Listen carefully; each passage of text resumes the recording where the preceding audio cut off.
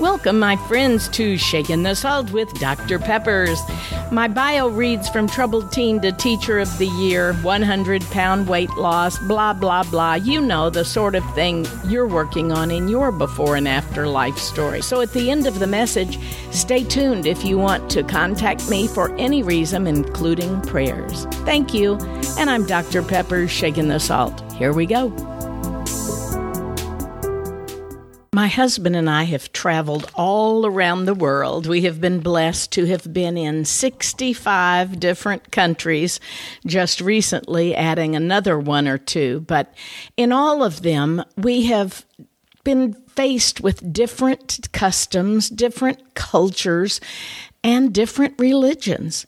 We have been to a Buddhist temple in Japan. We have been in a mosque in Egypt, and also again when we were in the country of Morocco. And wherever we have been, no matter what the religion, no matter what the custom was, we always honored that in the place where we were. But there's one thing we know for sure, that nowadays people are not allowing us to even honor our own religion if we are Christians. I know that the very thought of someone saying, "Hi, I'm a Christian," is like, oh boy, here they come. They're getting ready to slam their faith upon us.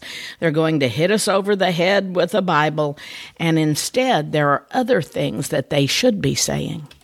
When I use the word religion, what I really mean is religiosity, having a form of godliness, but not really being that. If people who were Christians indeed would act like Christ, if they would put Christ back into Christianity, maybe others wouldn't see it as so repulsive. Sometimes we even feel good about ourselves, about having said something or condemned others or tried to prove a point to others, and perhaps we were the winners in proving that. And yet that should make us want to repent in the way that we were not Christ-like in doing so. It reminds me of the Pharisee who stood in front of the sinner who was praying and asking God to please forgive him, and the Pharisee stood on the street corner, put his nose in the air, pointed downward at the poor sinner, and said, "Thank God I'm not like one of them." What is truly sad today is to see those around us pointing to us who are Christians saying, "Thank God I'm not like one of them." Don Wilkerson talks about front sliding instead of backsliding. He says that backsliding is when people fall away from Jesus by turning to gross sins, but front sliding is in the other direction, turning away from Jesus and toward, quote, religion, unquote. Let's face it, being religious can be a lot more comfortable than being full of Christ's love and truly wanting to help others, truly feeling led to even walk up to strangers and not just witness to them, but to love on them and to help them. Isaiah 6 is a famous, glorious passage about Christ himself. It says, quote, "I saw the Lord sitting upon a throne, high and lifted up, and his train filled the temple." That's in Isaiah 6, verse 1. And growing up, when I heard this, one time, all I remember is having a vision of the Lord where he was in a far distant land, and he was high up on a mountain, and his robe went all the way down into the valley, and we had to refer to him as thou and thee and thine. And yet what does our high, holy God have to say about us lowly, sinful people? He says, "I dwell in the high and holy place, and also with him who is of a contrite and lowly spirit, to revive the spirit of the lowly, and to revive the heart of the contrite." So you see, our Father is holy and majestic, and he is high and to be lifted up and mighty, but he abases himself to dwell within the hearts of the humble, sin-stained person. David was a man who was called a man after God's own heart. And yet we know he was a sinner. He had been an adulterer. He had been a murderer. He had even stolen the wife of one of his fine friends who had been one of the chiefs in his army. And yet he is the only one who called God Abba. That means Daddy, having a personal one-on-one close relationship with him, knowing what it is like to have an earthly father who not only disciplines us for our own good, but also loves us unconditionally, even when we are bad, even when we do sin. And I was blessed to have a daddy like that. Perhaps that is why I am able to also refer to God as Abba, when many can't.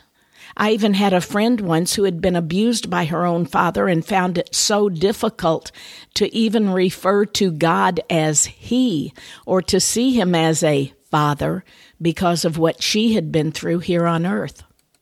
One of the tendencies of religious people is to focus on things that are wrong, the darkness over the light, so to speak.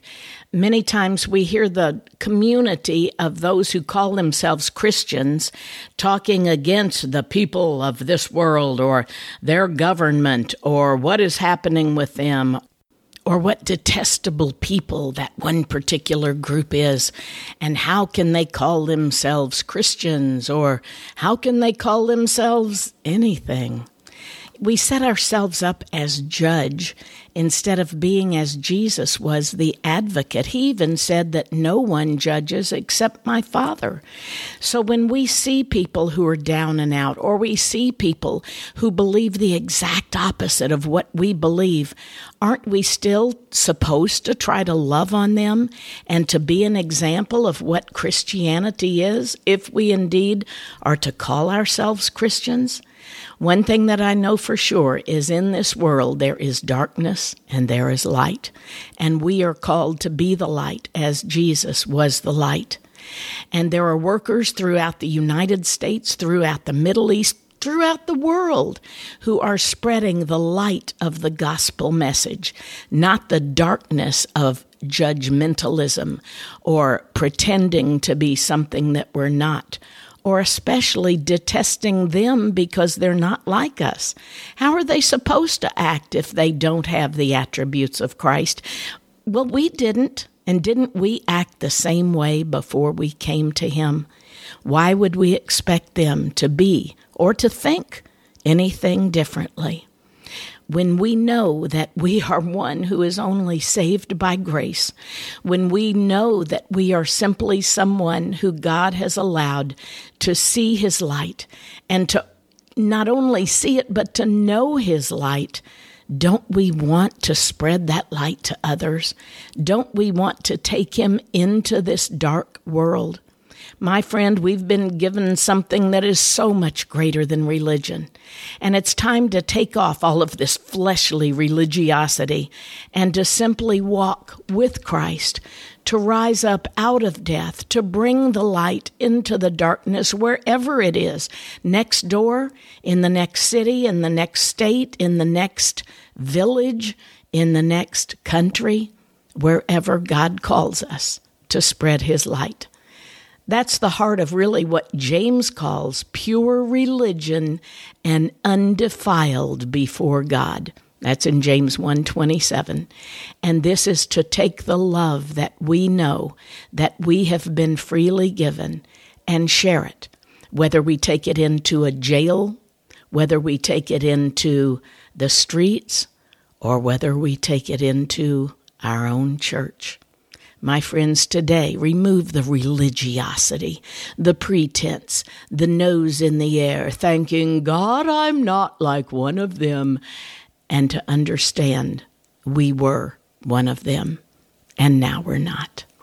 God, I thank You for my friends, for my family that are listening, that just want a closer walk with You, because that's what I want as well. And we thank You in Jesus' name.